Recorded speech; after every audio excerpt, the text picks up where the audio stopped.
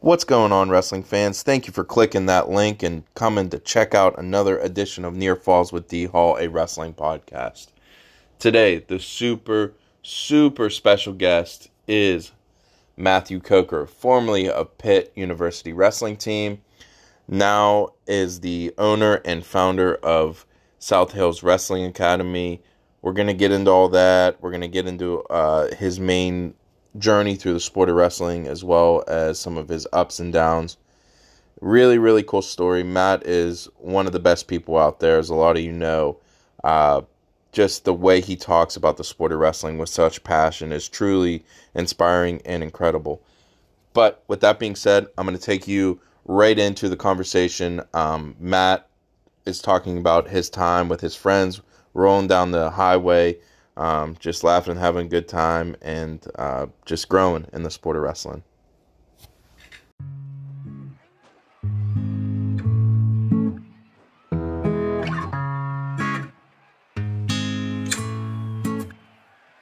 Welcome to Near Falls with D Hall. He's talking on bars and how they win it all. Yeah, it's just Near Falls with D Hall. The final takedown, the glory or the fall. So loosen up, step on in, wrestle with the need to win. We're talking Near Falls with D Hall. Ready or not, he's here to brawl. Yeah, I just remember all the stupid stuff we did, like going to tournaments. We'd be trying to see who could jam as much bubble gum in their mouth as possible, and killing time at tournaments. It was awesome. My family. It's funny because I think about my youth, and I love what I loved about the sport of wrestling was it was tough.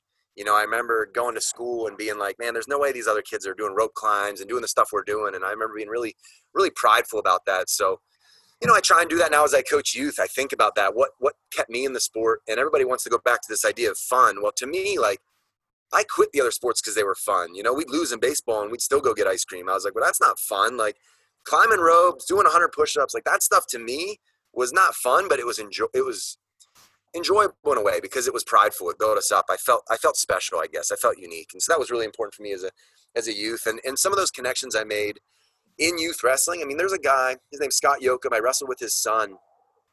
His son didn't even wrestle in high school with us, but going through youth together, I was probably 7 years old, and his dad, Scott, goes to me, hey, if you pin this guy, I'll give you a quarter, So I go out and I pin the guy, he gives me a quarter. And, we kept in touch throughout the years, and then I won a state title, which is a really special thing, as an 18-year-old, you win that state title, and Yeah. I got to tour the Capitol building, and my town had one of the cool things about being in a smaller town is it's a really big deal, Right.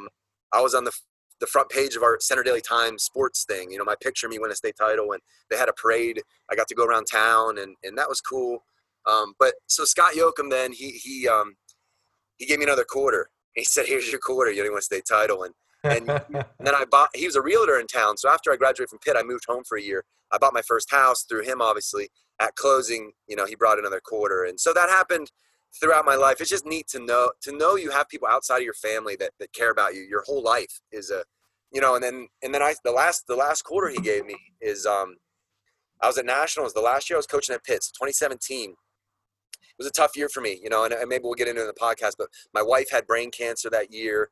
I was in a position where we lost our head coach, and I was transitioning out of coaching, and just a weird year, and I was sitting there watching the tournament, and it was that Friday night, which is that special round of wrestling, the semifinals and round of 12, and my sport administrator at the time. So when you're at Nationals, the athletes have a separate section they sit in, athletes and coaches. And so I'm sitting down there, so we don't have a ton of access to the families and the fans. But I'm sitting down there watching some wrestling, hanging out with the team, and my sport administrator taps me on the shoulder. He's in a suit. He's, a professional guy, and he's like, hey, Right. some guy in the stands came up to me, and he said, give this quarter to Matt, And it was funny. I got that quarter, and I was like, I got to go find this guy, So I found him, and I just got so emotional because, again, like, he knew what I was going through in that moment, and with my wife, and it's just crazy to see someone, like I said, that you've known your whole life, like, care about you. And it all came from the sport. There's a million stories I could share kind of like that. Right. But well, we'll really get into them. special So bonds. let's talk about this. So before you run me off the railroad tracks here, Matt, which I love what you're getting me here. So Yeah. let's we have a lot to unpack there, and you kind of preluded to what we're going to get into as we dig into your life here in the wrestling in the sport. So Yeah. let's talk about this, man. You talk about winning the state championship at 18 years old, right? Couple different questions I want to ask you with that. You finally win your state championship. You're a senior. When did you commit to Pitt? Around Halloween. Of your senior year. Okay. Yeah, which at that time was somewhat early, maybe right around time when someone of that level would It's commit. certainly not like it is today. You got sophomores committing, right? It's so different, and to me it doesn't seem that long ago, but it's so different in so many ways. Right. Yep. So how come you decided to go to Pitt? And we'll talk about that first, and we're going to talk about your state championship. Talk about why you decided to go to Pitt and not at Penn State, right in your backyard. It's weird. I think Penn State was the dream, right? Growing up, it was like wrestling at Rec Hall, and it was kind of a dream. And I had a lot of high school teammates that went there. That kid I mentioned earlier, Nathan Galloway, was there. Another high school teammate of mine, Matt Storniola, was there. He was an All-American for him. And some other kids that I knew really well. I went on my recruiting trip. I had a great time at Penn State. I knew everybody. We went bowling, because they were like, what do you want to do? They knew I bowled. I already knew the coaches really well, so we went bowling, and I had a great time. And then I went to Pitt on my trip. So it's funny, Pitt didn't recruit me. I was one of my high school mentors, Chad Dubin, wrestled at Penn State, and he wrestled with Sonny Abe. And Sonny Abe was an assistant at Pitt at the time, and I had known Sonny a little bit. Sonny was coaching club kids, and he was also coaching the college kids. And so I got to know Sonny a little bit, and I loved him because he was like super intense. He was one of the hardest working guys around, and I thought that's what I need. I need that. So when it came time to make a decision, honestly, I think I love the city. It was so much different than what I was used to in State College. Sonny was there at Pitt. And I think at the end, Penn State was just so expected that I wanted to do something different. And that was kind of a theme in my younger life, is just trying to be a little bit different. And to me, Pitt was different than where I grew up. And no regrets there, man. It was a great experience doing it. It was great for me to get out of State College and grow up in a city and learn a little bit about myself. So, yep. It's good stuff, man. And obviously you still like it. You're living right over there in Mount Lebanon, right? That's and right. Yep. you sat your roots and you got a couple little ones running around. And so let's talk about this, man. You talk about winning your state championship. Talk about how special that is. Something you strived for. Your town. You talk about your town has a big fair, parade for you. So talk about winning that, and then talk about going to Pitt and the first time in the wrestling room at Pitt, and how much of a culture shock that is for you. And you've obviously seen it on the other side, being the coaching. So talk about that. I got a lot of listeners out there that are going through that first year of college, and how much of a mental grind that is. And so talk about winning your state championship, and then leading up into actually starting at Pitt. Yeah. So, I had a turning point in my career, my junior year, where I finally placed in the state tournament. And for me, that gave me the confidence. So going into my senior year, I wanted to know that I was outworking everybody in the state. That was my goal. And whether or not I did, I know there's a lot of kids that work hard, but in my mind, I had trained hard, and everybody, I earned it. I remember never being so confident in my life as the week before the state tournament. I remember working out that Sunday, day off, but I practiced, either as at Rec Hall or maybe I went to Bald Eagle to work out with some kids. But I remember practicing that Sunday and driving home by myself in the car thinking, this time next week, I'm going to wake up with a gold medal, and it was just like, I knew it, Now it's easy in retrospect, right? Because had it gone another way, maybe my memory wouldn't be so fuzzy about it, or so warm about it. But so it's easy in retrospect to say that stuff, but that's how I felt. And I remember going to Hershey, and it's just everything that weekend. I didn't wrestle great. And my high school coach, great high school coach, Ron Pfeiffer, legendary in our area. He was a national runner-up for Penn State. He'll tell the story when I go back for practice and stuff. He'd tell the high school kids, like, look, Matt didn't wrestle his best tournament in the state finals, but he found a way to win. And that sort of summed up my high school state tournament. I gave up a takedown 3 out of 4. I gave up the first takedown 3 out of 4 matches, so they were all close matches. They're all nail biters. My quarterfinal match was my toughest. It went into ride out. And then I had trained all year for a kid, basically that year. So back then, Easton and Northampton were the teams to beat. Right. And a kid from Easton, Mike Rogers, beat in the semis my junior year. And so my high school coach before the season I told him I wanted to go 140 at the end of the year, which would wrestle the same kid again, Mike Rogers. And my high school coach was like, I think you should stay at 45. That kid beat you last year. Just stay at 45. You're doing great there. But at 145, I had to beat a kid named Jeff Eckloff from Northampton. So either way, I was getting a hammer, right? You don't win a Pennsylvania State title by ducking people. And I was like, no, 40 is my weight. I'm going down. And I trained all year thinking about Mike Rogers. All summer, I went to Fargo. I went to junior duels. I did both styles at Fargo. And I just worked as hard as I could. And I was training for him. State tournament rolls around. We're both in the semifinals like we're supposed to be. And he lost and I won. I never even wrestled him. I went on to win a state title, and that match never happened, which is kind of funny. Kids, I think they do that. They train for somebody, and it doesn't always go that way, right? So just try to be the best you can be, and the chips will fall where they may. But yeah, winning a state title, man, it was a special night. I remember just being so happy, and my family was there. My dad was there. My mom was there. My coaches, my girlfriend, who's now my wife. It's incredible. I don't want to make too much out of it, but to have a boyhood dream come true in that moment was, 18 years old, looking up at the old Hershey Park. Or no, I was actually in the Giant Center. I was the. Oh, nice, right? You guys are breaking in the Giant Center. Good stuff. I was the first class, I think, in the Giant Center. Nice. Looking up and being down there on back in the day when it was one mat, winning a state title in PA. It was a big deal. It was really, really cool. Then rolling into my college. Again, I just always had a goal, I remember that night, I remember winning a state title, and I had a really close friend, Brandon Gano, who wrestled for Bald Eagle, and he took 5th, I want to say, which was kind of underperforming for him. He was really good. And I just remember talking to his dad, and I said, hey, on to national titles now, so that was the next goal. As soon as that one was done, it was checked. Now I'm on to national titles. And so starting at Pitt, that was the goal. It started really, really fuzzy because you start really far away from that goal. Most people, there's your Yanni Dakmahalises and right. Kyle Takes and those guys that do it. I wasn't one of those guys. I won one state title, and I was lucky to win one, and or fortunate, I should say.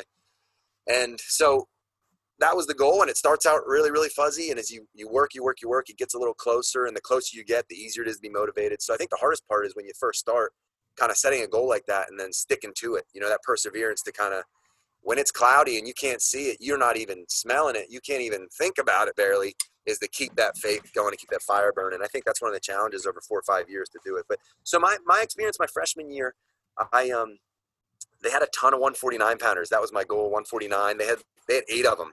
And I remember training that whole summer thinking, I've got to beat them. I got to be in the lineup. The red shirt was not an option for me. It would have been, but not in my mind, right? I was going to start. That was the goal. Goal number 1 was start. Goal number 2 was go to nationals, and goal number 3 was to win the thing. So I worked hard to do that my freshman year. I ended up making the lineup. I would say jumping in that room for the first time, I was fortunate because I skipped a lot of my upbringing, but in junior high, Ken Sherito moved to my hometown. So Jack Galloway was my youth coach. He was an awesome youth coach, and what he was so good about was exposing us to what we needed. Like the stuff maybe he didn't know technically. He would invite the Penn State guys into our room, and work with us. Or I would do individuals with, funny story about that. I was in between. I thought water was for weak people, when I was like 8.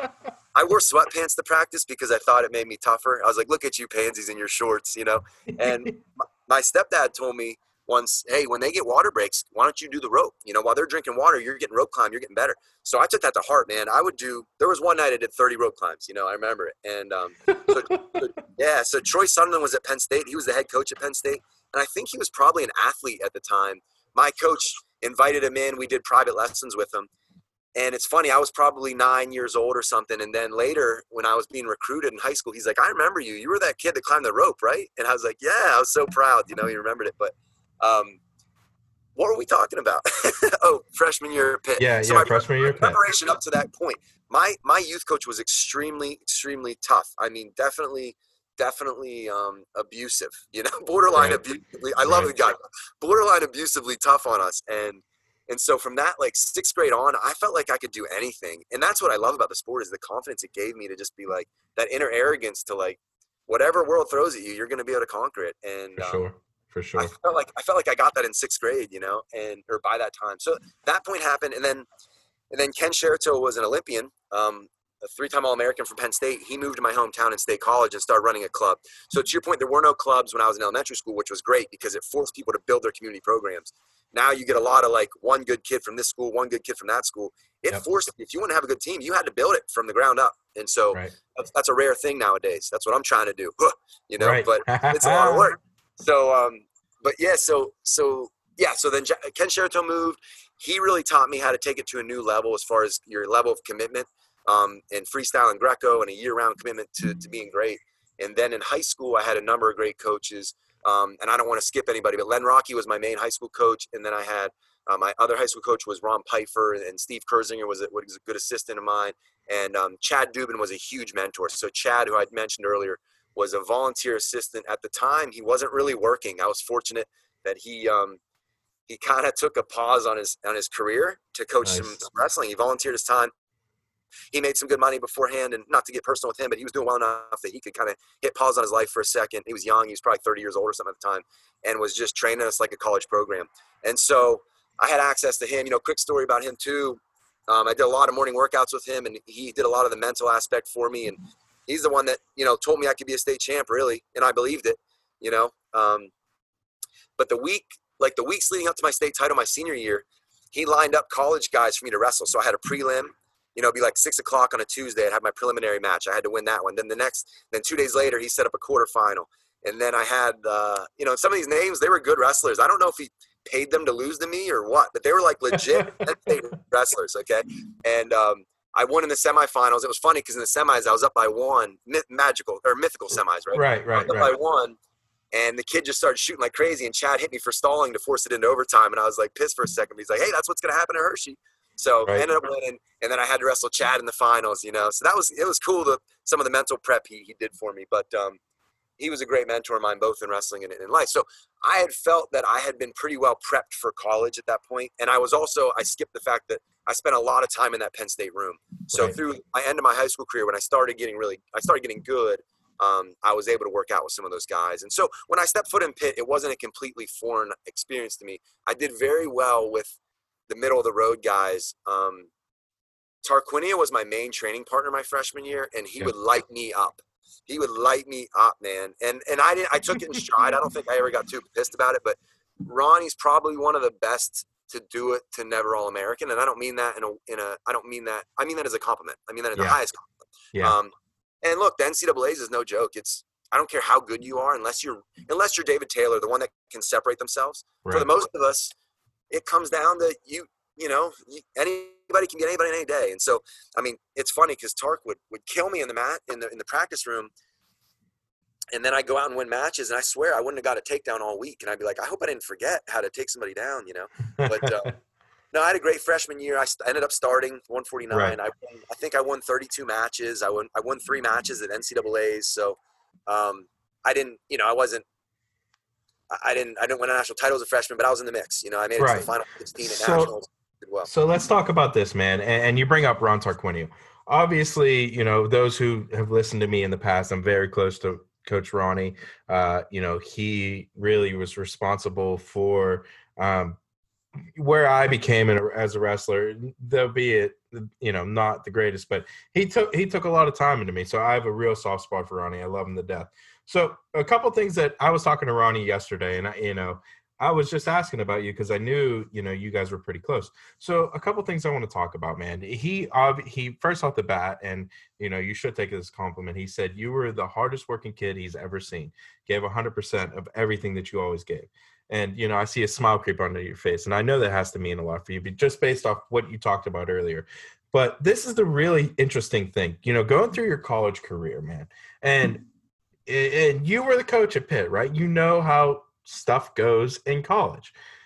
Every college too. Every college. It's not just Pitt, it's every college, right? Every college, yep. So he told me that you never took a sip of alcohol your entire time at Pitt in college. And that is something that I've never heard before. You know, college is a place where kids go to experience new things, to push the boundaries. You know, why did you make that decision? And you told me that you still haven't, you know, taken a sip of alcohol. Why'd you make that decision, and how did that kind of morph into your wrestling? Yeah, I'll try and give you a concise answer, because I would say at different phases in my life, alcohol, it was different reasoning probably. But I would say it starts when I was a kid. I just had some close family members that really struggled with it. And for me, I was just like, I know that's not going to be me. Now, some people do some people go the other way, right? Like they got people that struggle with it, and so they go that same route. Right. For me, my mom just kind of, I was a little bit of I don't want to say people pleaser maybe as a kid. I wanted to be a good kid. I wanted to, like my coach told me I was tough and I was a hard worker, so I wanted to live up to that, And so Right. I would say, whatever Jack Galloway told me was the Bible to me, my youth coach. And then same as my mom, she would tell me, give me talks about that. So I would say it started there, but every kid kind of starts there, right? And then when I got into high school and college, I was just really serious. Wrestling was kind of my, I don't want to say my savior, but I don't want to compare it to religion, but it kind of was in a way, man. And maybe to a fault. It was a big part of my life. And, I didn't want any regrets, I didn't want to say, well, I what if I didn't do this? What if I didn't do that? I want to put everything I could into it. And then it became, when I got to Pitt, I just didn't have a reason to. I already had a girlfriend. I didn't have to go out and talk to girls. I didn't have to, like I said, I married my girlfriend from my junior year of high school. So I didn't have to do that. And I don't know, it kind of became who I was. And once I got labeled that, oh, Matt doesn't drink, it became easy. Like I didn't go to a party and get made fun of for it. It was just like, well, he doesn't drink, And then, so I also can't take all the credit because I had teammates that did the same, that made the same choice as I did. So Drew Headley made the same choice as I did, and we went through it together.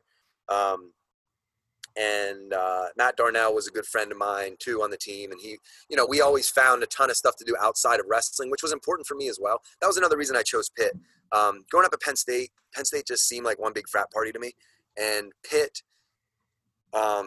it just offered so much, right? If I wanted to go explore the city, I could. If I wanted to go see a concert, I could. If I wanted to go see a Pirates game, I could. Whitewater kayaking ended up being a big hobby of mine through college. So after we lift on Saturday morning, I'd be down in the woods somewhere. I'd be down in West Virginia or Ohio Pile, hitting a river somewhere. So that was kind of my life. And yeah, I just never had a reason for it, a reason to do it, I guess. And again, I had friends around me that made it easy not to. Right.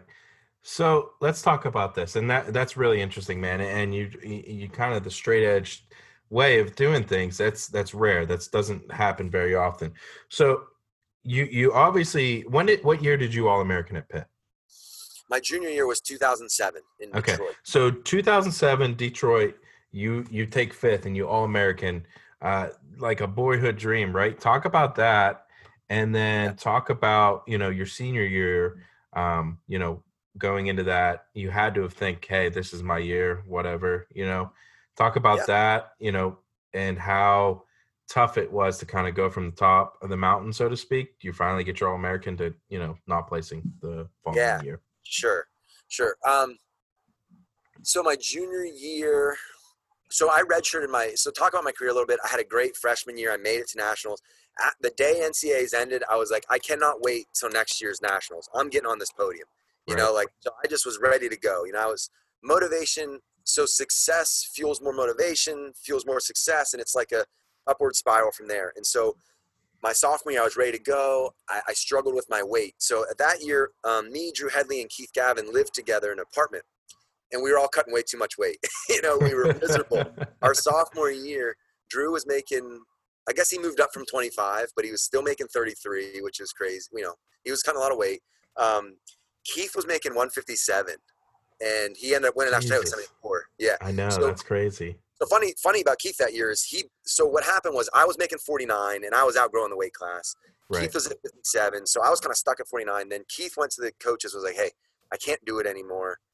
I'm basically done." And so he wrestled off at 65, and whatever, kind of controversial, but didn't. Justin Nestor was our 65-pounder. I think he was good. Couldn't do it there. I think 74 was probably Zach Dahl. Yeah. So he wasn't in the lineup there. Keith ended up finishing the year at 184. So he qualified. Yeah, he qualified at nationals at 84. So when Keith went up from 57, it was kind of hard for me now. I'm seeing at 49. I'm watching. I'm like trying to make weight. I'm dying to make weight. And I'm like, there's a spot at 57. Coaches, I got to go up. So around January, midway through January, I moved up. And I moved up to 57, qualified for nationals, but didn't place. And then I sort of had a talk with Coach Stoudemire and the coaches and said, hey, I haven't accomplished my goals yet. I just really don't want to rush through this thing and say, what if I didn't do everything? I want to do everything I can to make sure I can win a national title. And so the coaches, man, as later on as a coach, I don't know how they did this, but they sat me, Drew Headley, Keith Gavin, Zach Schaefer. So they sat 4 All-Americans that year. And that's a lot of money, just business-wise, that's a lot of money sitting on a bench. And they had a hard year. And so we all redshirted, and I just wrestled like crazy. My third year there, my redshirt sophomore year, I don't know how many opens I wrestled, but I had over 50 matches. I must have wrestled, I don't know, every weekend. I went to Midlands, you know, and it helped. I had friends like Keith that were redshirting at the same time. It was perfect, you know. And Keith kind of found himself that year. He didn't have success his first 2 years, and he kind of found himself that year. So then we came back our junior year. We were ready to go, and that was it, man. We had a great year. And basically I had one big upset, kind of not big upset. I was the 11th seed my junior year, and I beat the 6th seed, a kid from Indiana, Becker. I beat him in the second round, which puts you in the quarters. If you want to be an All-American, kids, the way to do it is you make the quarterfinals, because now you got to win one of your next two, and you're on the podium. So I made the quarters. I ended up losing to a kid I beat earlier in the year, James Strauss from Hofstra. I lost, I think it was in Rideout. You know, I went into Rideout and lost, but dropped down and was able to bounce back. And that round of 12 night, man, it was kind of crazy. I remember thinking I was going to get a kid from Oklahoma. And then back in the hotel room, because when you lose in the quarters, you're waiting to see who wins. Right. And it was actually a kid from Chattanooga.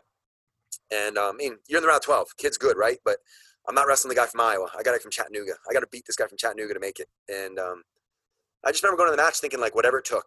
You know, whatever it took that night, I don't care what I was losing by. I didn't care how much time was left. No way was this guy taking this from me.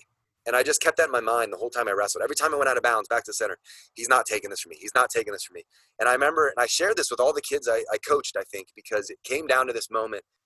It was a one takedown match. I had a single leg on the edge of the mat. And you kind of have that thing in your head, like, am I going to let this leg go and just get a restart and start over? Or am I going to sack up and finish this? And I remember being like, this is it. This is my chance. And everything I had to pull that leg back into the center and finish takedown. And I was All-American. Yeah, it was a good moment. I ended up winning my next match. That night, you got to wrestle again. So right after the round of 12, you wrestle another match.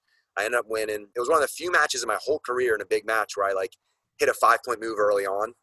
You know, that never happened to me. Right. But I was, like, a pretty basic wrestler, I guess, and just position guy and winning on hustle. I was all about trying to win the fight. That was what I was focused on. And anyways, that match, for every reason, I was up 4-0 or 5-0 early on, and I knew I had it. And then come back the next morning, lost, and had to wrestle back for 5th, and ended up beating a kid from Minnesota, CP Slater, for 5th. But to answer your question, yeah, I you know, very rarely did I show emotion when I won, and I got my hand raised for 5th place, and it was like, what, like just a rush of emotion. You know, that flash of energy went through my body, and I remember I pointed up to my mom and my girlfriend and Jade, who's my aunt basically, but she's not, but Jade, who's my mom's friend, and pointed up to them and you know, my stepdad and everything. It was a really cool moment for us, I would say, you know, my coaches. And, you know, immediately I remember after I got off the mat, I remember calling my high school coach, Chad Dubin. I was like, hey, you got that camp coming up in a month? You need an All-American counselor? You know, just kind of you know, it's cool. It was cool to, like, kind of share that moment with all my coaches and family, no doubt about it. Yeah, for sure. And then you talk about that, you know, your family members, they could see the ups and downs with you going in and out the whole way, right? And that has to just a feeling like none other. You know, over the past couple, you know, guys that I've had from Pitt, they've all had such high praise for Randy Stoudemire. And everything, you know, Drew had a great story. Even Brian Stout had a great story. Give me your favorite Randy Stoudemire story, because, you know, I was never able to meet the man, and I wish I would have. I married into a wrestling family. I've said a couple times on here. My in-laws knew Randy really well, and he just seems kind of like a mythical creature that I was never able to talk to. Yep. So give me a good Randy Stoudemire story for me. Yeah, so, you know, I don't know if it felt like it was just me, but I'm sure it was a lot of people. He just made you feel like he was your guy, you know, like a son, you know. He always asked, how's your mom? He knew my mom and grandma were very important people in my life. And he's like, how's your mom? How's your grandma? And he'd always ask, you know. And so and I didn't get it as an athlete because I was all about winning a national title. And I got it later in life of like, wow, he really tried to do what's best for individuals and people. You know, he was there to get kids graduated. He was there to get kids jobs and careers and make them good husbands and family members. And so I'll tell you a couple stories. You know, it's not even a great story. It's just who he was. Mm-hmm. When we get home from a road trip, you know, back in those days, these kids in the ACC have it so good, dude. The EWL days were so different. we would drive to Lock Haven, wrestle a dual meet, turn around on the bus, come back. There was no flight to Chapel Hill and get on some chartered bus and hang out in the hotel. It was like per diem money. You know what I mean? These kids don't even know how good they have it. But yeah, so I remember like coming back from one of those trips one night, like Lock Haven or whatever those late long ones are. And everybody's just can't wait to get off the bus, right? It's like poof, they disappear.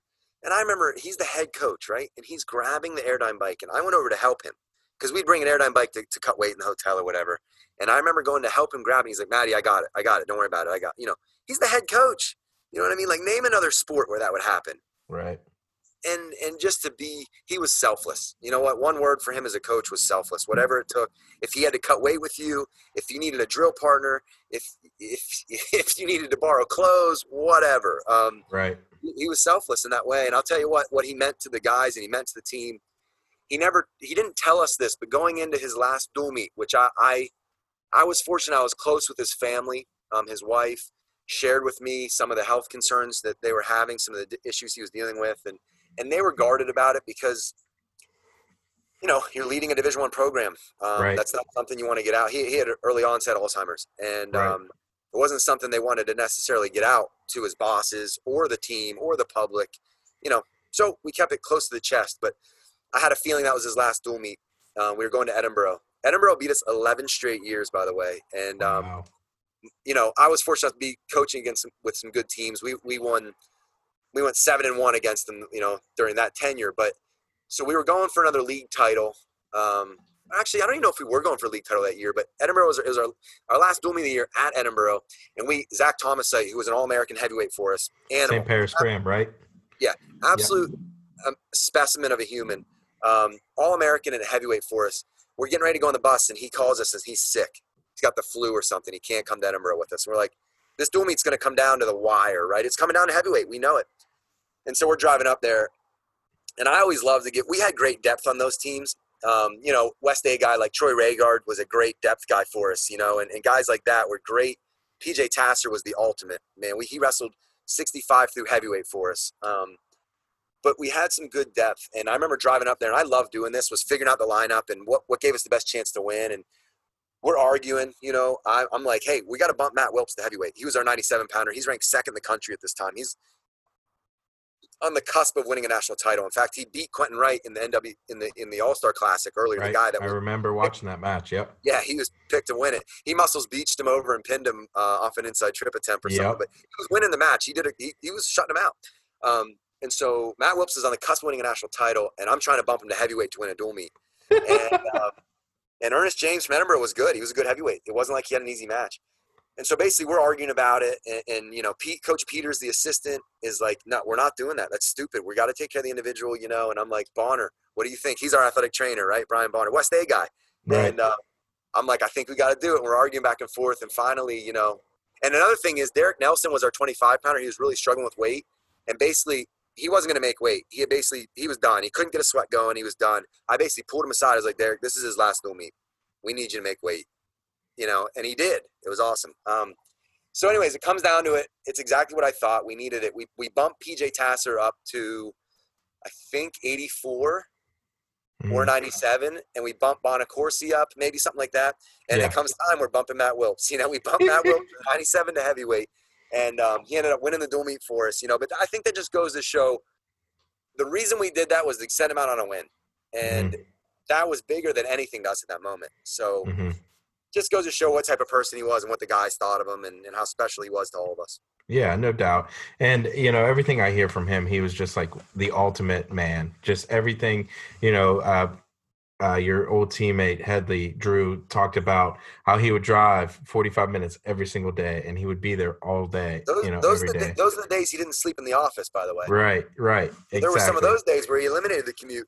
And I'll say this, too, as good of a person Randy Stoudemire was, and rest his soul, his wife is equal, if not better, because she's the one that raised, they had 4 daughters, and obviously Randy had a big part of that. But, it's a big commitment, and people maybe they don't see that all the time of like the coach gets all the praise, but there's a family back there that's also giving a lot to the program. And Regina Stoudemire gave a lot to Pitt Wrestling. There's no doubt about it. So let's shift gears a little bit here, man. Let's talk about ending your career at Pitt. your senior year, you don't get on the podium, and Yep. talk about that, and talk about how you ultimately decided, hey, I want to stay around this program. I want to start coaching with Pitt. Yeah.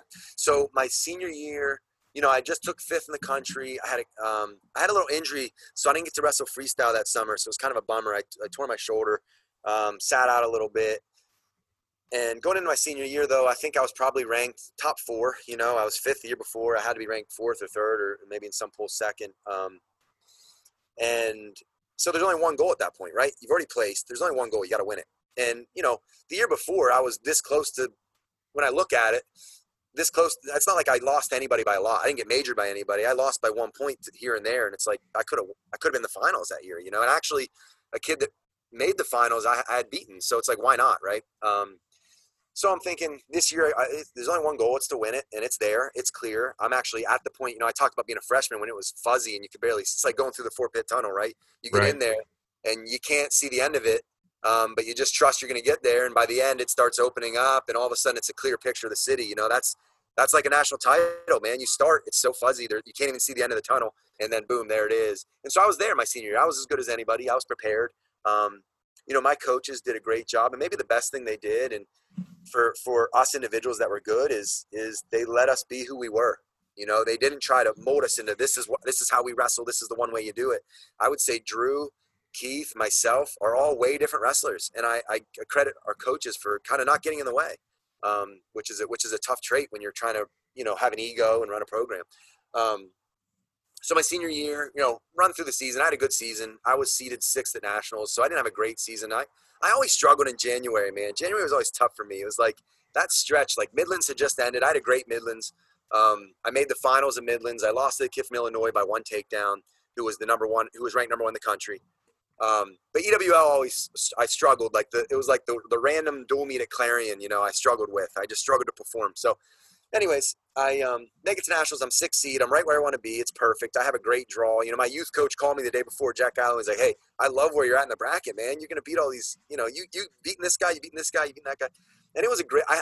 My first match, I had a kid from Iowa, Ryan Morningstar, and he was All-American for them. Yeah. And I had him first round. And what was cool was Iowa was so dominant then. When you wrestled Iowa, as loud as they were, everybody else in the arena was on your team. Minnesota, Oklahoma State, they're now cheering for you. And we actually went into overtime, and he almost took me down, and I went Superman and hulked out of something and took him down. And I could just hear the crowd going nuts, and it wasn't our Pitt fans. It was everybody who wasn't an Iowa fan, right? So that was a lot of fun. My second round, I had a kid I beat earlier at Vegas that year. And you know what? I remember being in over-under position, and I was like, you don't win by playing it close. I'm like, I'm going inside trip. And I think just thinking it, you're a little too behind, right?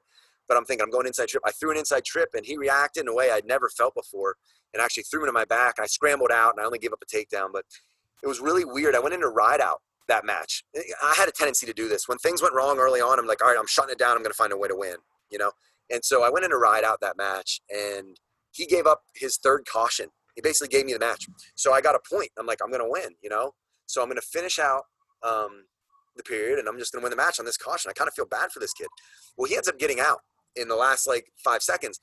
And I'm standing there, and I'm so tired at that point, right? Like the match is 30 minutes long when you go ride out, back on your feet, ride out. And I remember even looking at my coaches like, you're okay, you're winning. And then time went down. Neither of us did anything, and they raised the other kid's hand. I'm like, of course, I lost on ride time. You know what I mean? And it was just weird. As much into wrestling as I was. Oh, man.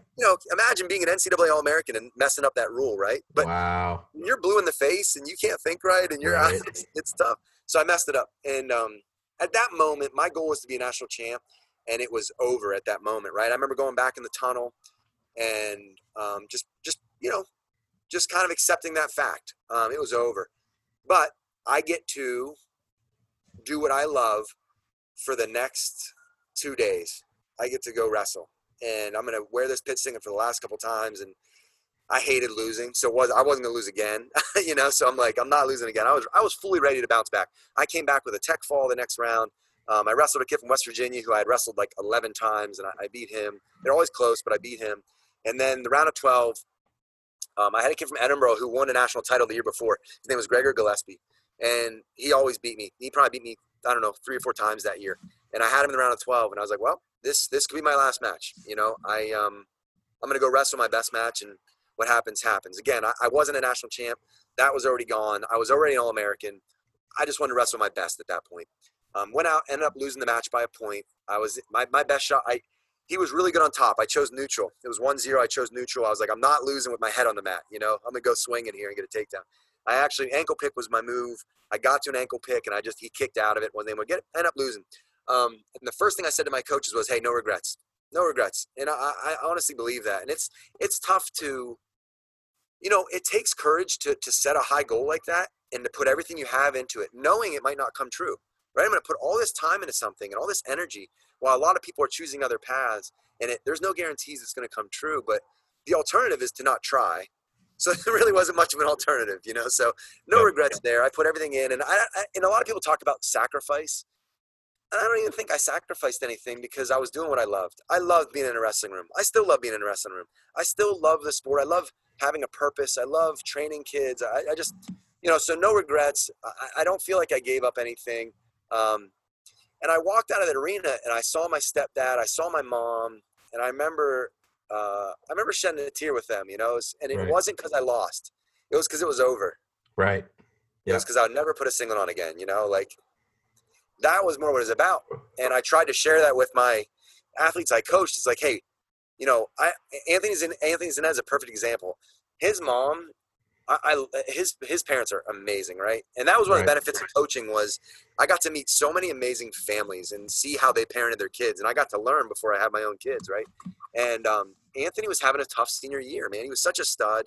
He was wound so tight. He was one of those kids like myself that, you know, tried to do everything right and put everything he had into it. And it was his senior year. He had never been on the podium yet. And this was his last chance. And I remember his mom being like, what if it doesn't happen? What if it doesn't happen? I'm like, listen, it didn't happen for me my senior year, and I'm grateful what happened my junior year, but I wanted to be a national champ. I never got there. But I was sad when it was done because it was done, not because I didn't accomplish my goals. And so it was such a special time in my life, wrestling for Pitt. I wouldn't trade for anything. It was amazing. Sharing that experience with those core people around me and my coaches, I have no regrets there. That was awesome. So awesome stuff, man. And, you know, you talk so poetic about, you know, the sport and if it doesn't happen, it doesn't happen. That's the hardest thing, you know, me being a coach now and seeing some of the kids that do every single thing right and it doesn't happen for them. That's the toughest pill to swallow. So let's talk about this. You start coaching at Pitt. How cool was that to get back to your alma mater, first of all? It was, I mean, it was awesome. So it's kind of funny. I had a chance. So I actually took a year off between my graduating year and coaching at Pitt. So I had a year away, which helped me remove myself and then re-enter as a coach. But also, you know, the main reason I did it, you know, Coach Stoudemire offered me to stay. I was actually offered to stay and coach, and I turned it down because Chad Dubin, again, my high school mentor, he bought a gym, an MMA gym, actually bought a gym and turned it into an MMA gym called Lionheart in State College, and we trained fighters. Phil Davis ended up being in the UFC out of that. But it was fun. The main reason was my girlfriend at the time had sacrificed a lot. My girlfriend was the one, she would go to Vegas to watch. She'd go to Midlands. She didn't miss the Nationals. She was there. She had my back the whole way through, and she understood my priority and waited until it was her time. Right. And she wanted to move home to State College. So I said, hey, you've put up with enough wrestling in your life, so we're going to go home to State College. 8 months later, she's like, let's move back to Pittsburgh. I was like, let's go. Yeah. So, State College, you can't go home again. It's the truth, you know. State College is a small town. I grew up there. It was awesome growing up there. Great community, great high school friends. But my high school friends were now gone, right? It wasn't that. And honestly, she had some family issues. Her parents were going through a separation at the time. And she was like stuck in the middle of it. And she was like, let's go back to Pittsburgh. I was like, let's get away from it, right? You mean that? You know, and I was never going to hold it over her head that she made me go back to State College because that's not fair. But I was like, you're the reason we're here. So, yeah, we're back. And it just so happened. So Gavin was coaching at Pitt, but he was training. So he's in Russia. He's traveling to get his workouts. Right. He couldn't really coach how a coach could be to his full potential. So he ended up moving on, went to, I believe, Lehigh at that time. And I was able to come in and be a second assistant. And awesome experience to coach again, to coach at my alma mater, to coach under Coach Stoudemire and with Coach Peters, who I was really close with. It was unbelievable. And Coach Stoudemire was such a great person to work for because no ego. He let me handle as much as I wanted to handle, you know. So as a young coach, I got to come in and really learn the trade and run with it, run practice and learn the administrative stuff. It was really cool. And I was extremely fortunate to be a part of some of the best teams in Pitt history and Right. some really memorable kids and memorable families. And that's my biggest takeaway to this day, again, was I enjoy the moments we shared in athletics, but also the families and learning Right. the good and the bad of being a wrestling parent.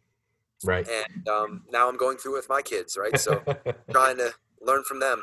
No doubt. So let's talk about this, man. This is something that we kind of teased in the beginning. And through every single conversation we've had so far, one common thread keeps coming up. It's either your wife or your girlfriend, right? And Yep. you talk about her with such passion. And so, you know, you talk about her having brain cancer. Talk about what it was like going through that situation and, you know, coaching at the same time, and how, you know, you kind of, how wrestling incorporated into all that, if it did or if it didn't. Yeah, sure. Absolutely. So the best thing about a terminal illness, if that makes sense at all, there's always a silver lining in things. And the perspective you gain, not that I had it, right? My wife did it. And Right. so I can't say I went through it, but watching her go through it, being by her side, go through it. And she's still with us. So, Right. you know, to this day, she's doing great. She does her scans, and so we had a great turnout. We'll continue to have a great turnout over the next 40 years or however long. But, you know, where do I start? I guess talk about how it happened. It was January of 2017. I had taken a group. Drew Headley and I were co-head coaches at the time, Right. which was fun, which was a blast. You know, I had been an assistant for 8 years. You know, I kind of ran that course a little bit. I felt like I wasn't really growing, and then Right. I got to be head coach, and it was like, wow, this is awesome. You know, so Right. it was cool. It was stressful. We had to make a lot of stressful decisions during those couple months. There was a lot of crazy things that happened during those couple months with the team. Right. I'm sure you're aware of. And so, but anyways, it was January 15th. I took a group of kids, John Rizzo and some kids. I think Rob Lee might've been on the trip. I don't know. There was a few kids I took to Ashland. I believe it was Ashland, Ohio, somewhere in Ohio, to an open tournament just to get some matches on that Saturday or Sunday it was. Got matches, came back. It was my birthday. That's how I remember the date, actually. But I came back. My kids were ready to have a birthday party, but we postponed it to the next day so I could take the kids to the wrestling tournament. Come back. That night, she has a seizure, and she doesn't wake up. And for 3 hours, I couldn't talk to her. And so I called I start Googling seizure, you know, like, what am I going to do? And then I'm like, what am I doing? Call 911. You know, I call 911. They came, an ambulance. We go to the hospital. I remember texting Drew Headley and Tyler Nauman that, hey, I might be late for practice today, guys. You know, no, sorry. Jason Peters was still coaching at the time. I texted them and said, hey, I might be late for practice today, guys. Lauren had something go on. We're in the hospital. I mean, what an idiot thing to say, right? Like, late for practice. Like, I'm going to be gone for a few days, you know. Right, but, yeah, you know, for sure. something major here. So that happened, and I'll say that moment, she was in her seizure. I didn't know. I hadn't talked to her for 3 hours, right? She's unconscious. I don't know if she's going to come out of this okay, or if she's going to wake up different or changed. And, you know, and this isn't a knock on her family. It's more just to share who my mom is. But I called her mom. It was 3 o'clock in the morning, right? I call her mom. She's sleeping, normal person, right? I call her dad. He's sleeping. He eventually called me back and said, hey, I'll leave as soon as I can. He had to rent a car. He didn't have a car at the time. He rented a car. Right. I call my mom. It's 3 a.m. She answers, no doubt.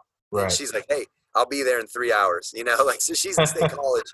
She's there in 2.5 hours, and she never went back. She moved in with me. She stayed with me through that whole process. I mean, I'm going to tear up just talking about it. But my kids were all in preschool. My son was in kindergarten at the time, so they had their stuff going on.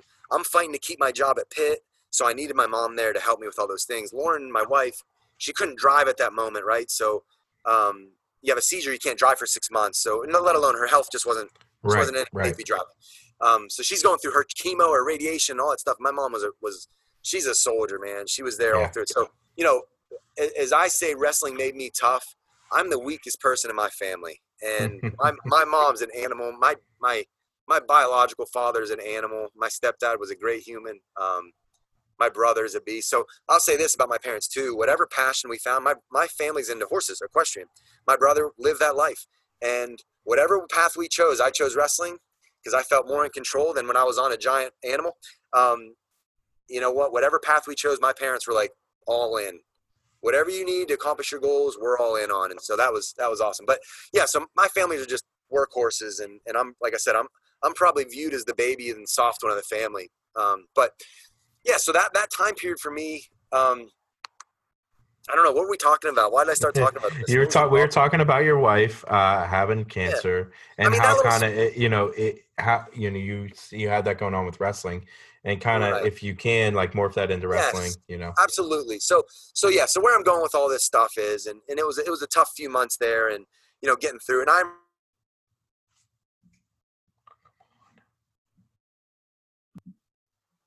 So yeah, I'm a positive person to a flaw, probably my wife's opinion. I'm always trying to find the good in things. Like, I don't want to complain about, I hate, like, it bothers me, the people at work I'm with, they complain about things and they're not willing to make changes in their life or changes in their situation. They just blame the situation. They blame other people. And that's just not who I am. And wrestling taught me that, right? In wrestling, it's one-on-one. You can't blame anybody.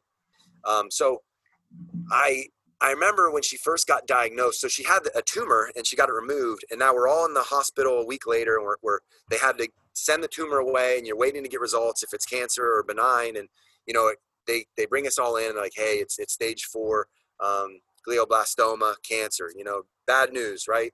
One of the worst, I don't know if it's one of the worst cancers, but it's an aggressive form of cancer. And we go out in the hallway, and her mom's can't even stand, right? Her mom, I feel so bad for her in that moment. Lauren's mom can't even hold herself up. She's just, lifeless. And Lauren's in shock. She's not crying. She's not doing anything. She's just like stoic, right? And she's like, I just want the kids to be okay, our 3 kids. And I grabbed her and I was like, look, and not to be too much of a meathead, but this is where I go. And I'm just like, right. Hey, look, just like a wrestling match, we don't go into a match to lose, and we're not going in this one to lose. And after this, we're never going to talk about this again. The kids are going to be good. They're going to graduate from Mount Lebanon High School.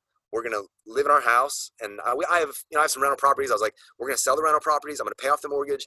They're going to graduate from Mount Lebanon High School. We're great. We're never talking about that again. And now we're going to go win this thing. Right. So it was that. And like I said, it's like, to me, I always revert back to what I know, which is wrestling. And so from that moment on, we were going through the fight. She was going through the fight. And I shared this with my team. I tried to be as open as I could with my team during all this, because I was learning a lot about life. I was learning a lot about relationships. I was learning a lot about myself.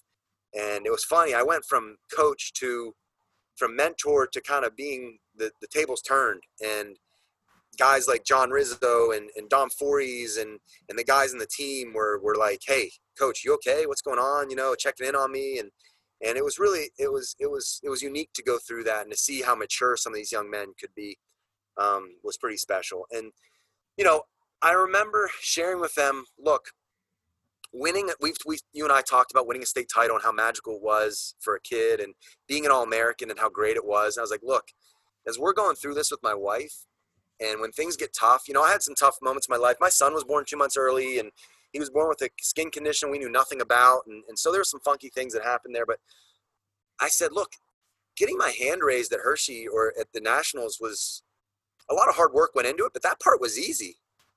All the losses, all the bad weight cuts, all the hard practices that didn't go your way, that you got your butt kicked, that time you got tech fouled and embarrassed by everybody, but you picked yourself up and you came to practice the next day and did it again. All those moments add up to prepare you for these moments. It's not the winning.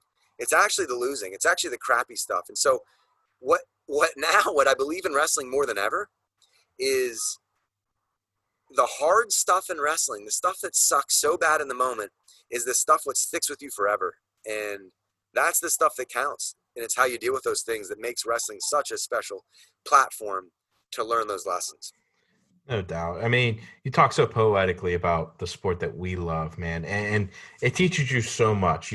You talk about dealing with your wife's cancer, and no one should have to go through that. It's such a hard thing, to power through that and to let wrestling. And you talk about, I love that story. You going back into the room and you say, we're going to beat this. We don't go to any wrestling match losing. Your wife probably thought, like, this is the guy I married, right? Hey, that's incredible. Keep in mind, she takes credit for me being good, because I never qualified for the state tournament until my junior year. We start dating. I take third, and then I win the dang thing. So, Normally, it's a girl takes you down. This is the other way around. she lifted me up. But trust me, she's into wrestling. You know, maybe not as much as me, but she's a fan. You know, that's awesome. So let's go into this, man. You kind of wrap up your time at Pitt. Your wife's going through this stuff. Your family's going through this stuff. Let's fast forward a little bit, man. South Hills Wrestling Academy. Yeah. What's that all about? And talk to me. You're obviously in Mount Lebanon. You're doing the youth circuit there, and the youth circuit's so crazy, right? It's nothing like even when I went in or when you were there. It's so crazy. So talk about what it's like to kind of go from college, the highest level of Division I program, ACC, EWL power. Yep. Teaching kids how to shoot a penetration shot now. Talk about that, man. It's crazy. It is crazy. And I had to relearn the sport all over again, which is so funny. You think you know everything. And it's funny. I walked into the Mount Lebanon Youth Wrestling Room and people are like, wow, like this guy's going to change our program. And I'm like, I don't know the first thing about coaching youth wrestling. No, I always worked with kids, when I could. I did camps and all that stuff. But doing a clinic, popping in. Yeah, that's completely different. These kids already know how to wrestle, right? Well, plus, like, they want you to show some cool clinic move, and then you go home, and everybody feels good about it. Like, to build a program, right? To take a kid from ground zero and make him a wrestler. Where do you start, right? And so where do you start with that? So a couple things. The youth is much different than when I was growing up. It is not the same. It is not. And in Western Pennsylvania, it's hard not to try to keep up with the Joneses. Even with my own kids. And Brian Stout has been a great mentor for me as a dad coach, because he coached 3 boys successfully through it. And he coached them differently, and he learned from each one as they went. And he shared with me maybe some of the things he may have done differently in the past, and some of the things that worked. And he has incredible children, Kellen, Luke, and Mac, and his little daughter Josie, or she's a little girl, but I'm sure she'll be special too. But they're very special kids, and we're fortunate to have them be our poster children for Mount Lebanon Wrestling right now. We have kids to look up to. Luke's going to Princeton, and Kellen graduated from Pitt, and he's giving back. He's coaching with us this year. So what's it like to start at Mount Lebanon? So here's what I found. I was like, look, we don't need a club, because I'm just going to coach the team. I know what I'm doing. I was coaching Tyler Wilps in the national finals, and us Pitt fans, we believe he won that national final. So, Facts, man, absolutely. Speaking the truth, Yeah, man, for sure. So, and that's a great story in itself, man. Tyler Wilps, he's a kid. I remember and Brian Bonner reminded me of this, our athletic trainer. I remember his sophomore year, maybe it was his freshman year, watching him train and his mindset. I remember looking at Bonner and saying, if we can't make this kid a national champ, we're doing something wrong. Because he's the total package. He's athletic. He's smart. He works his butt off. He's got the right mindset and lifestyle. Anyways, we're getting in the van after he lost, in a heartbreaking way, right? He's 13 seconds away from a national title. And we get in the van. On a locked hands call for my listeners that live under a rock and don't know the story, which was. So he got hit with he always went ankle ride off the whistle, and he took a stall call off of that, and then they sent her up, and he got baited into a locked hands call. Matt Brown went down, touched a knee out of rear standing to bait him into a locked hands call with 0.8 seconds left. So anyhow, Kale challenged, they won, we lost. We challenged just to why not. But anyways, we're in the van. None of us know what to say to Tyler. And this you're a coach, right? Your job is to mentor kids and help them through these moments. I was a loss for words. And Tyler said, it's just another test. I'm going to step up and be better from it. Where are we eating? And I was like, holy cow. What a dude, And now he's a doctor. He's going to go on and cure cancer, do something awesome, right? He started a nonprofit. I'm joking about the cure cancer stuff, but I'm sure he'll do special things in his life. I wouldn't be surprised. Exactly. Me neither. I expect it. Right. So he started a nonprofit. It's kind of like a Doctors Without Borders thing, Right. So support that, guys, if you can. But he's going to do big things. Love that whole family, the Wilps family. Yeah, for sure. Back to where were we at? Mount Lebanon Youth. Mount Lebanon Youth. Here we go. Yeah. So Mount Lebanon Youth, I start coaching youth. I'm like, I'm going to do it in-house. I'm going to do it in-house just like my program did. I came from a youth program. My senior year in high school, we had 9 state qualifiers. We had multiple state champs coming up through. We were hammers, and we did it in-house. And I want to do that. I want to recreate a community around my kid. I want to have him to have the same special upbringing I had around a community of people with like-minded values and a shared vision. And youth wrestling, I don't know if that's possible right now. Maybe not this. Maybe not in Mount Lebanon right now where we're at. It wasn't possible. We got our numbers up big, right? We were up to 120 kids in our program. My second year, we doubled. And then my third year, we were up to 120 kids in the program. Things were going great. But I have 40 kids in a room, and the range is so great. This kid can focus for 0.5 seconds, and this kid can learn a cross wrist roll in 5 minutes. And so what do I do here? And I started to, we're going to more tournaments. Then we go to areas, and we're like, I don't think we can compete right now unless we do more. So that was the birth of my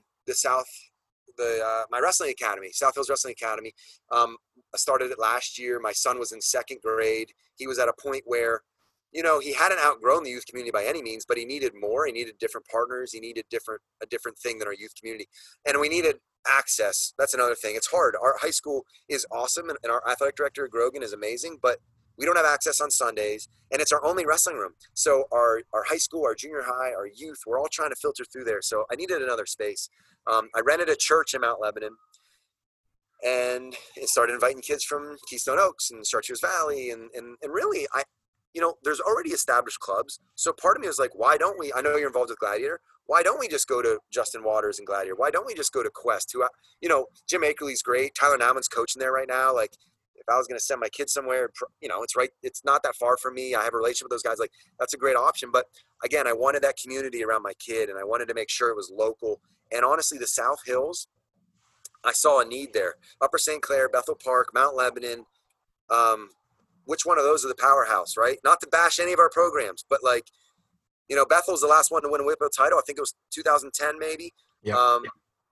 And we've had great individuals, man. Nino Bonacorsi is as good as anybody. Jake Wenzel, Bullsack coming out of South Park. Lebo, we've got our Stout brothers. Mm-hmm.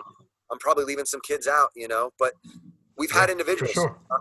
We've had individuals, but we haven't had teams, right? And so I thought there was a missing component here that I thought could really help the South Hills wrestling community. Baldwin, these schools, Peters Township, Upper St. Clair, that type of deal. So that was the birth of it. Last year, I only did 2nd through 6th grade. That was all I wanted to handle and take on. I didn't want to start a club because I didn't want it to be my life.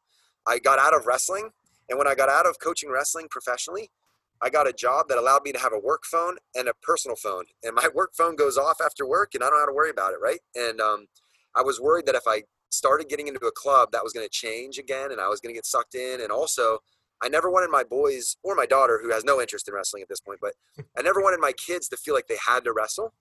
And if dad has a club that he's going to 5 nights a week, how do you tell dad you don't want to go anymore, right? True. And so Yeah.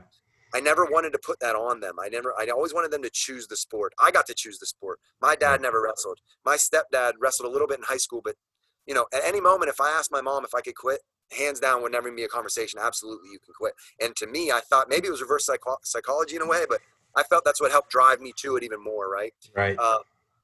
So I never wanted that, but then I found out so COVID happened. COVID was a good thing for me because it kicked me out of that church, and it forced me to treat it more like a business. And now I have a facility in Bethel Park that I run, and now we do novice, we do an advanced youth, we do junior high and high school. So we're 5 days a week right now. I've got a great staff helping out. Jesse Delgado, 2-time national champ, is helping out, and he's great because he's totally different than me, right? I'm like a high energy, fun. I show 5 different techniques at you at a time. He's like a perfectionist. Like, we're drilling our stance for the next 45 minutes. I know your back hurts. I know your neck hurts, but your stance sucks, and we're going to drill it for 45 minutes, So, he's running practice tonight, and I'm sure he's going to be doing, we did defense the other night. I'm sure he's doing high crotch defense all night tonight, right? One thing over and over again until it's perfect. It's like that Miracle on Ice clip where he's like on the line again, do it again. Like Jesse's that. And so he's really into the fine details of the sport. So different than me. And then I've got a number of other coaches. Nick Zanetta's helping me out, which is so cool to have a kid that I was able to coach. Now he's helping coach with me, and He's awesome. He's a lefty, Nicky. So he can help my son out, who's a lefty. And Anthony pops in, and Joe Fink from Mars drives his crew down from Mars. And so we got a great group of people. Blake from Baldwin, and just Mark Alamang, our high school coach at Mount Lebanon. We got a great group of people helping out. And that's, to me, it's so important to have good people. It's selfish, man. It's all selfish. I want to surround my kid around good people. And I put and they're great people and great families involved. And so it's year 2, man, and we're growing. And running a club it takes a lot of work, and I think people realize that, but it's a huge financial commitment and a huge time commitment. And so far, the payback has been more than rewarding. Getting to know these kids and their families has been, it's what I look forward to. I have a job. Yeah. I'm thankful that I have a job, so I don't have to coach wrestling. It's not my living anymore. It gets to truly be my passion. And Awesome. So that's the deal. Good stuff, man. Great stuff. And you talk about the South Hills Wrestling Academy and just some of those names that you're bringing in, and the Jesse Delgado, the Zanetta brothers, Coach Almeg from, the head coach for Mount Lebanon, who's coached the Stout brothers. That's right. Just incredible stuff. So I hope Almeg can hang on another decade to coach my kids, Mark. If you're listening out there, Coach, that's it. There you go. So one more thing I want to bring up, and this is kind of ending on a fun note, and I end everyone kind of the same way. And you said you've listened to my past. The near falls. Hopefully you've chewed on this. So give me your favorite pin or near fall that you as a coach or as an athlete you've ever been part of, and break that story down for me. Can I give you like 3 quick ones? I'll give you one good one. That's fine. You can give me 3 quick ones. Personal for me, athletically, qualifying for state my freshman year, for the state tournament my freshman year, was huge. And I remember being really nervous before the match. The kid beat me earlier in the regional tournament, and I had to come back. In my region, you had to take third. So it was third place. It's either this is it or this is not it. And that's the first year of my life I ever wrote down my goals. I wanted to be a state qualifier. And here it was. I had one match to do it. It's 1 minute, 1, 2, 2, right? So I had 5 minutes to do it. And I remember being so nervous. I went to the bathroom beforehand. I was like, that self-talk, like, hey, you had a great freshman year. If you lose, no big deal. No one's going to be mad at you. And then I was washing my hands. I looked at myself in the mirror. I'm like, what are you saying to yourself? Like, making these excuses to let yourself out, right? And we all do that. We all make these little excuses of why it's okay to lose. I'm like, it's not. Go win this match, whatever it freaking takes. And I go out there. I'm like, I'm going to win this match. I shake hands, freshman year, kid from Erie Prep. And he comes out and fireman's carries me in the first 10 seconds. And then this doubt starts creeping in. Hey, you had a good freshman year. It's okay. And I wrestled through the match. I ended up hitting a tilt and won the match, right? And so that near fall sent me to the state tournament. And I remember being so excited. I didn't sign my bout sheet. I was just like, kind of, where's my parents? Where's my coach? I just wanted to celebrate. And that was one. Another one in my personal career, also in high school. My junior year of high school, my sophomore year, I didn't make it to states. So I was kind of at a crossroads of like, do I continue to push as hard as I was doing? I felt like I was doing more than everybody, but I wasn't getting anywhere. I watched some of my high school teammates have more success than me, and I was like, that's not fair. Do I pump the brakes a little bit and settle down, or do I continue down the path? And honestly, I didn't pump the brakes, but I took some of the pressure off myself. And I trained less my junior and senior year of high school than I did my freshman, sophomore year. I was doing morning workout, high school workout, and then I was going to Ken Sherito's club in the evening, and it was 3 workouts. It was just, for me, I was cutting a lot of weight. I was overtrained. It was all that stuff. And then my junior year, I went into the state tournament just hoping I could sneak onto the podium. And I ended up tech falling my guy for third. And wow. So, yeah. And so I teched him in the second period. So it's only a 1 minute first period. I got a takedown. I got really good at a cross wrist series. And I turned him, and I tech falled him in the second period. I got my hand raised. I left Hershey Park Arena like, dude, you could have won this thing. Like, next year, you're winning this. And so that was a big turning point for me of like proving to myself what I was doing was working, and I had made it. I was one of the best in the state. And so that was a cool moment. Now, as a coach, I'll start with one that was fun. Mikey Rashado. We were wrestling Oklahoma State, and Mikey Rashado. Yeah, I was hoping you were going to bring this one up. I was in the stands. Yeah. Let's Mikey, go. You were in the stands? Yes, sir. Yes, sir. What a day for pit wrestling, man. Oh, incredible. It was, for me as a coach, like, I remember driving home just smiling ear to ear, like, wow, like, what these guys are doing is working. What these guys are doing is special. And so, that was when we started thinking, like, man, we could be one of the best teams. Like, let's go. So Mikey was a freshman, right? Him and Edgar Bright were freshmen. I think true freshmen. Edgar Bright gets a win. And Mikey Rashado's wrestling Kindig, who was All-American, I believe finalist maybe. Yeah. And boom, elevator, right? High flyer to his back, pins him, stands up, flexes, crowd's going nuts. And that propelled us into beating Oklahoma State that day, who was like third in the country. Not to take credit from PJ's winning against Austin Margin, heavyweight. We bumped PJ up to heavyweight. He won that match for us in overtime. He also threw the guy to his back to win. But that was a good one too. Yep. That moment was electric.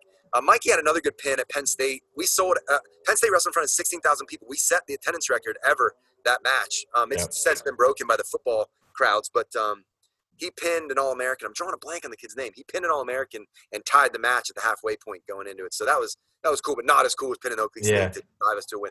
But my favorite pin, I would say, as a coach, we were wrestling Virginia Tech at home. At this point, I think we won the ACC championship the year before. We were trying to defend, and Virginia Tech was getting really good, right? They're knocking on our door. And it came down to heavyweight, and Zach Thomasite was good, but we needed bonus. We needed 4. We needed a major. And it went to overtime. He was wrestling someone good. Zach Thomasite's in overtime. We're like, hey, Zach, just get the win, dude. Like, the dual meet's over. Just get the win. Secure your win for seeding for nationals and ACCs. So he doesn't do anything in overtime. He just stands there, doesn't even try to win. And we're like, what is this guy doing?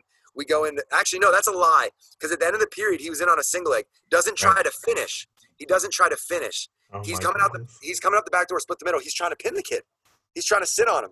And the ref slaps the mat and goes, pin. And we're like, oh, my gosh. And then they look at it, video review. Time was out. We're going to ride out, right? Zach pins him to win the dual meet, but they took it away. Now we go to ride out. It's Zach's turn on ride out. We're like, Zach, get out and win the match, right? Okay, the other kid goes. He rides the other kid out. Now it's Zach's turn. If Zach gets 1 point, he wins. What's Zach do? Puts his head on the mat. And we're like, what's he doing? And so the guy goes claw ride. Zach forces a roll, hips over, and pins the guy to win the dual meet. It was insane. My God. Yep, it was insane. It was great. That's incredible stuff. Incredible stuff. I was in there the day against Oklahoma State. That was some magical stuff. I've never been more part of a more electric scene at a wrestling match than that. That was incredible. And I knew PJ and I knew Troy, and that was around my age group. To see those guys do so well was so cool. Sure. So, and Okie State, it wasn't a down year. They're ranked 3rd or something. Yeah, they were really, really good. Here's what's really cool about that lineup for us. I don't even think that was the most talented team I ever coached. Right. I mean, look at this. And this is not knocking any of those guys, right? Anthony Zanetta lost, who, when he loses, we pretty much, we needed him to win every time. Right. Shelton Mack lost, and then freshman Edgar Bright wins. Freshman Mikey Rashado goes double rainbow flex. Right. Eric Nutter wrestled Alex Daringer. You know what I mean? Like, I'm going through this. You have PJ Tasser at heavyweight. Like, not that they're nobodies, but like, what a lineup to do something like that. And I'll tell you what, that team was so close. They were so about winning dual meets that. And here's the thing about PJ. PJ would have never in a million years won that match in an open tournament. But because the dual meet was on the line, that kid always showed up for the team. Bigger than anything. I love it. So cool. So cool. So, Matt, before I leave you go, do you have anything else for me? No, man. I appreciate it. It was fun reliving some of the glory years, For sure, man. And, I hope that, I get in touch with some of your other teammates, and we just kind of keep rolling down this Pitt road. I'm really enjoying learning about the history of Pitt. So thank you guys for listening. Great talk here with Matt. I hope you guys check out South Hills Wrestling Academy. Matt, do you want to shoot out your times real quick of when you guys are practicing and things of that nature? Yep. So right now, we're trying to keep our group sizes to 25 still because of COVID. So we're kind of locked in until November 9th. We start our new session. But our high school during the season, and it's dependent on how the high school season goes, right? But assuming they have a regular season, we're going to go Sundays and Tuesdays with them. So Sunday morning, Tuesday evenings. Our advanced youth is Monday, Wednesday, Thursday, and then our developmental youth will be Friday nights. So, yeah, we got a lot of wrestling going on. It's going to be a lot of fun. Awesome stuff. So check out Matt over at South Hills Wrestling Academy. One of my favorite conversations I've had so far here on my show. Thank you guys so much for listening. Until next time, thank you for listening to Near Falls with D. Love you guys.